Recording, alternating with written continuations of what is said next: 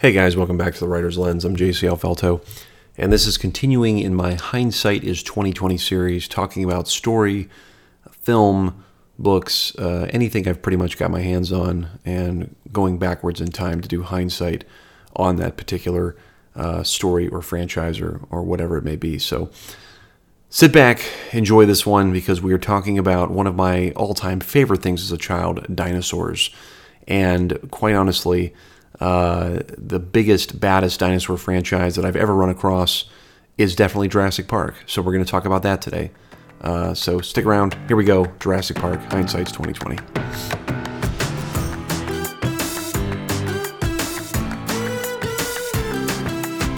Okay, so as always, welcome back to the Writer's Lens. I'm JC Alfelto.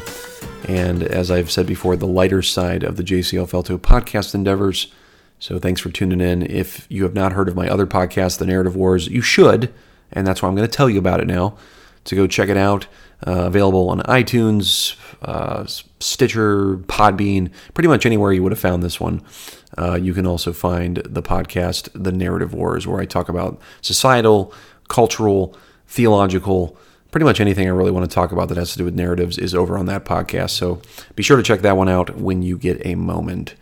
But first, let's get into the hindsight on the series known as Jurassic Park. Now, a little bit of a primer here. Jurassic Park, when it came out, and I think in 1993/94, I'm not entirely certain, but I know it was early 90s, it was a game changer of a film.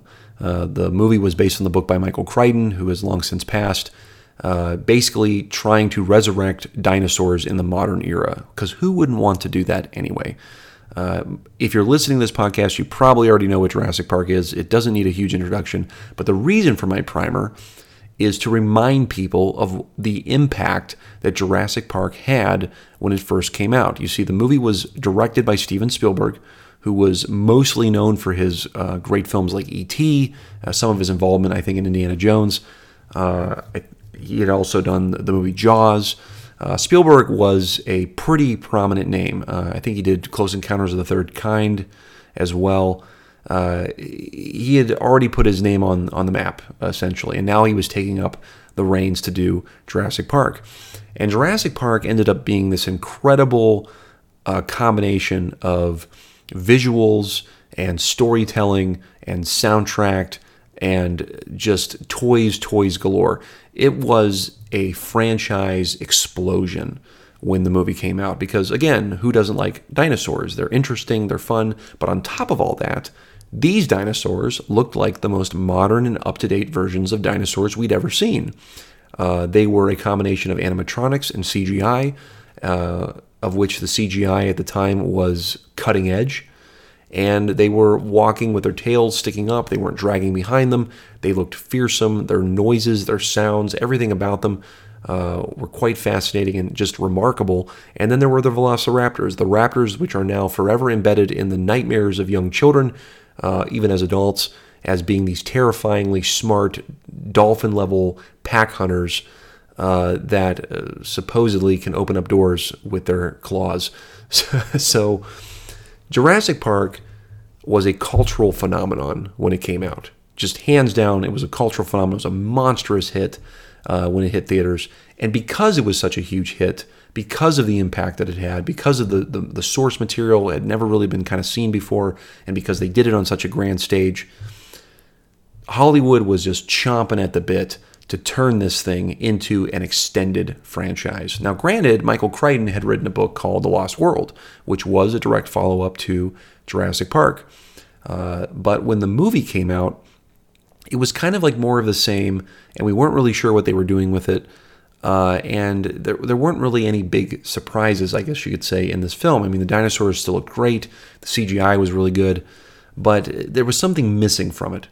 And I don't want to say it was the mystique of the film or the majesty, but some of it just felt all too familiar, or maybe we weren't really sure where it was supposed to be headed in that movie. And then, of course, several years later, the franchise was again revitalized with Jurassic Park 3, which featured a now debunked version of the Spinosaurus, which is the biggest carnivorous dinosaur that has ever been recorded in the fossil record.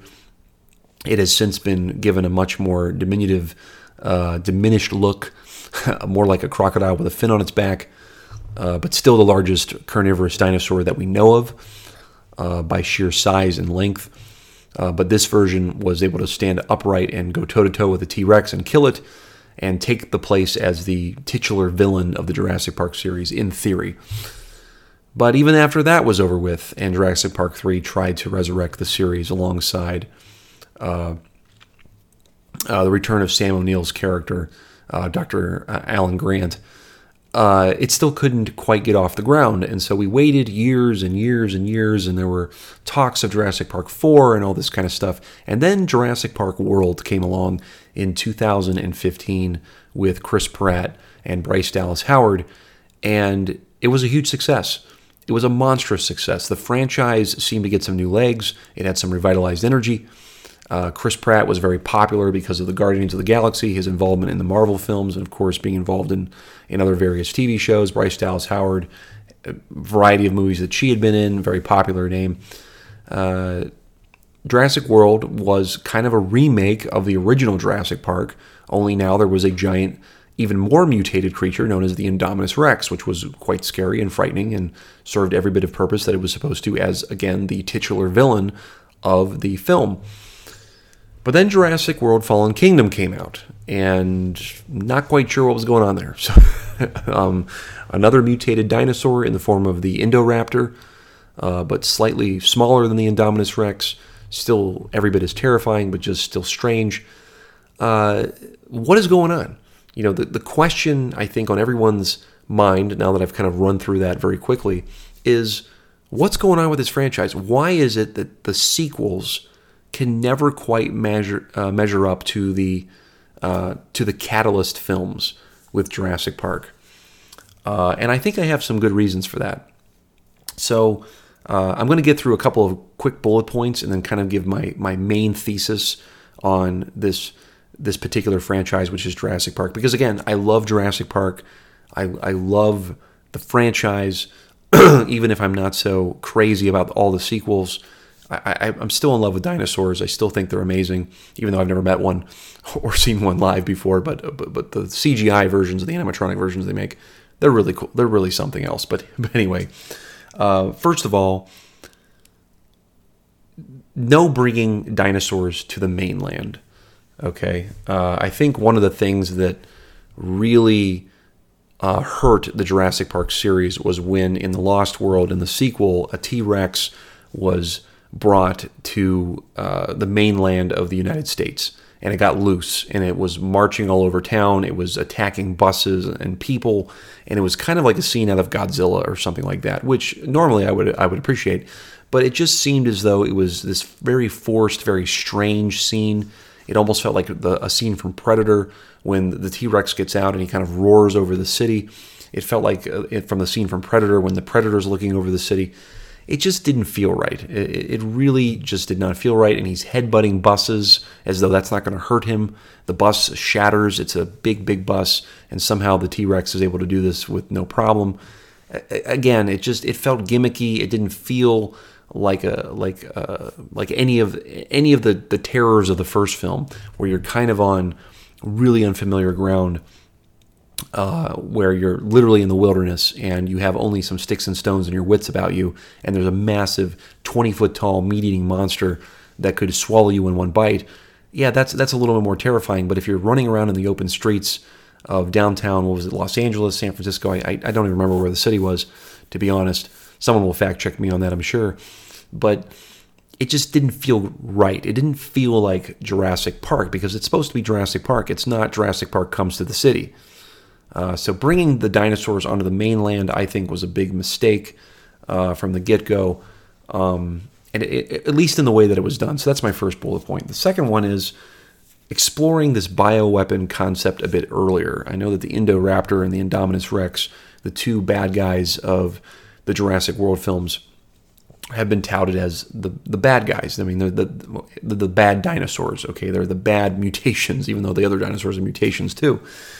These are the really bad ones because they're made for the sole purpose of terrifying people and in some cases becoming a highly trained killing machine that could kill on the part of humans in war and combat. And quite honestly, if this is the route that Jurassic Park is going, where the dinosaurs are going to be used as some sort of bioweapon, then it almost becomes a completely different set of films. It almost turns into something like Resident Evil, or some sort of dystopian Pacific Rim in some way or something. I don't know.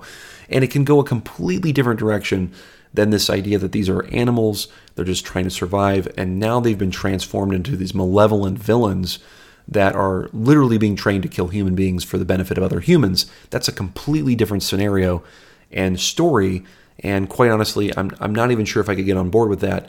But if they were going to explore it, they should have done it a lot earlier, and really come to the conclusion that, hey, this is the direction we want to take with it, and maybe we'd be 9 films later like Fast and the Furious, which still I'm just mind-boggled that franchise has been going on as long as it has been as well. So anyway, so number 3, following the story of Alan Grant and Ian Malcolm as adversaries throughout the Jurassic Park franchise, to me, would have been great. They were great foils for one another in the first film, where Ellie Sattler was kind of this object of affection from Ian Malcolm, really drove Alan Grant crazy because he and Ellie were close partners in crime as paleontologists go. That's the best way I can say it. So having those two kind of juxtaposed against each other for another film would have been really fun, I think. Jeff Goldblum and Sam O'Neill just had good chemistry, I felt like, from the first movie. And the fact that they split them up in the second and third film just didn't seem right, didn't feel right. And it would have been a lot better to have them in the same film. In fact, they even kind of make snide remarks about one another, about one another, where Grant literally says, yeah, I read Malcolm's book. And the one guy's like, yeah, it was all this chaos theory, and guy just really seemed high on himself. And I think Grant nods and says, that's one thing we have in common, So I think, again, this is Hollywood, and getting actors to sign on for multiple films is never an easy task, I'm sure. But having those two characters still follow with one another, being kind of like fun adversaries, I think would have made for a really good story if they would have been in the same films with one another. But moving on from that bullet point. Fourthly, the sequel, Lost World. This is a big one for me. The initial sequel to Lost World, to me, should have been another perspective from the fateful night where in Jurassic Park they lost power. So let me explain what I mean by this. There's a thing in storytelling known as a companion novel. For me, there's the Shadow series from Ender's Game, which is called Ender's Shadow, and then there's various books that come after that. So there's a whole book series about Ender Wiggin in the Ender's Game novels, for those who are familiar. And then there's this whole series called Ender's Shadow, and it follows a character named Bean who meets Ender in the very first book, but this is told from his perspective now, and it follows him throughout a series of books. And Ender shows up periodically throughout some of the other ones as well, because he is the main character of the other book. But this Shadow series idea, I think, would have really been beneficial for Jurassic Park, because instead of having to have a sequel that was going to be something, okay, we're going to go on another island, it's going to be a couple years later or whatever, go back to the original situation where the power goes out and all hell breaks loose and nobody knows what's going on. Have another character, maybe someone working the dock, someone at the boat that was trying to get off the island when the storm broke, or from the guy, Dennis Nedry, who was stealing the genetics of the dinosaurs for some organization that we never really got a good handle on. What if there was another story there that we could have followed throughout that entire eventful night where the dinosaurs were getting loose? Like, what happened when the raptors first got loose? What happened when the Dilophosaurus got loose? Were there other dinosaurs on the island that we didn't get to see that would have served as really good fodder for the audience? And, little nods to the first film would have been really cool. But it could have stood on its own. And I think that would have been a way to keep things centralized on the island and really still kept that level of suspense by having sort of like a shadow story going on with the sequel. So That being said, my number one in all of this, or fifthly, I guess, bullet point in this hindsight is 2020, is a new dinosaur villain. Something like a mosasaur or even a big pteranodon for the entire film would have been pretty cool. I mean, we've already seen the T-Rex, okay, the really giant terrestrial meat eater, and we've seen the smaller one that can open up doors and is smart and is a pack hunter. Give us something else. Give us something different. I mean, the Indominus Rex is an interesting idea. The Indoraptor is an interesting idea, but it's far too familiar, I think. If you're going to do a film with Jurassic Park, showcase something that's in water, showcase something that can fly, do something different that has perhaps never been seen before, that people might not suspect as being a potential baddie. And when I say baddie, I mean BADDIE for the film. And again, I think that would have made for a really, really good story. My last point in this, the hindsight is 2020, is that part of what makes the Jurassic Park series, at least the original, so interesting and attractive and in some sense very mysterious, is the confined nature of what the main characters are up against. The dinosaurs are sort of this unknown thing. We know them, they're familiar, but we don't know what they're going to do when they encounter human beings. We know that it's going to be probably bad. We know it's going to be bad. But it's this kind of sense of I'm stuck out somewhere and I don't have all of my normal tools available for me to get out of it.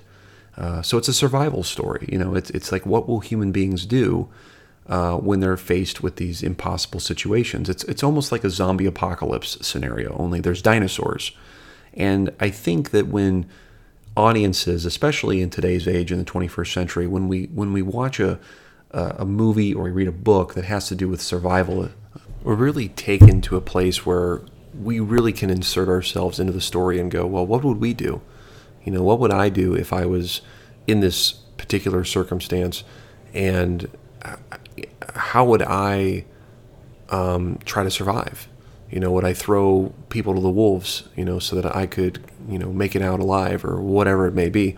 And I think Jurassic Park has the opportunity to present things like that without getting too glossy, without getting too glammed up with the prospect of bioengineered weapons. And I know I mentioned that earlier as something that they could have explored earlier, but again, that was if they wanted to divert and go down a completely different road than what the series has ultimately functioned as. And I think if anything is telling about the original Jurassic Park, is that wouldn't be the position to take, is to turn the dinosaurs into machine gun wielding, laser firing weapons of mass destruction, but rather trying to figure out, do they even belong with humanity? Do they even fit into the current structure of the animal kingdom? There's a lot of philosophical questions that can be explored instead of becoming an all-out Rambo-style, Terminator-style, shoot-'em-up, kill-'em-up fest, gore fest, like so many franchises end up becoming when they run out of ideas and they're not really sure how to explore them anymore. And I would hate to see that happen to Jurassic Park. Again, I know this is hindsight, but rather with some foresight going into the future, maybe that's the path that Jurassic Park could still take into the future. So those are some of my thoughts in hindsight on the Jurassic Park franchise. What do you think, listener? I mean, what do you think could have been done better with Jurassic Park in hindsight? And granted, the Jurassic Park, Jurassic World still going forward as far as I know. Hopefully the third one in the Jurassic World is better than the last one. I don't know. I guess we're going to find out. But either way, those are some of the things that I thought would have been pertinent had I been in control of the pen years and years ago. And granted, I would have been like 10 or 12, but you never know. So anyway, hope you enjoyed this episode. I'll catch up with you guys again soon. This is JC Alfelto for The Writer's Lounge.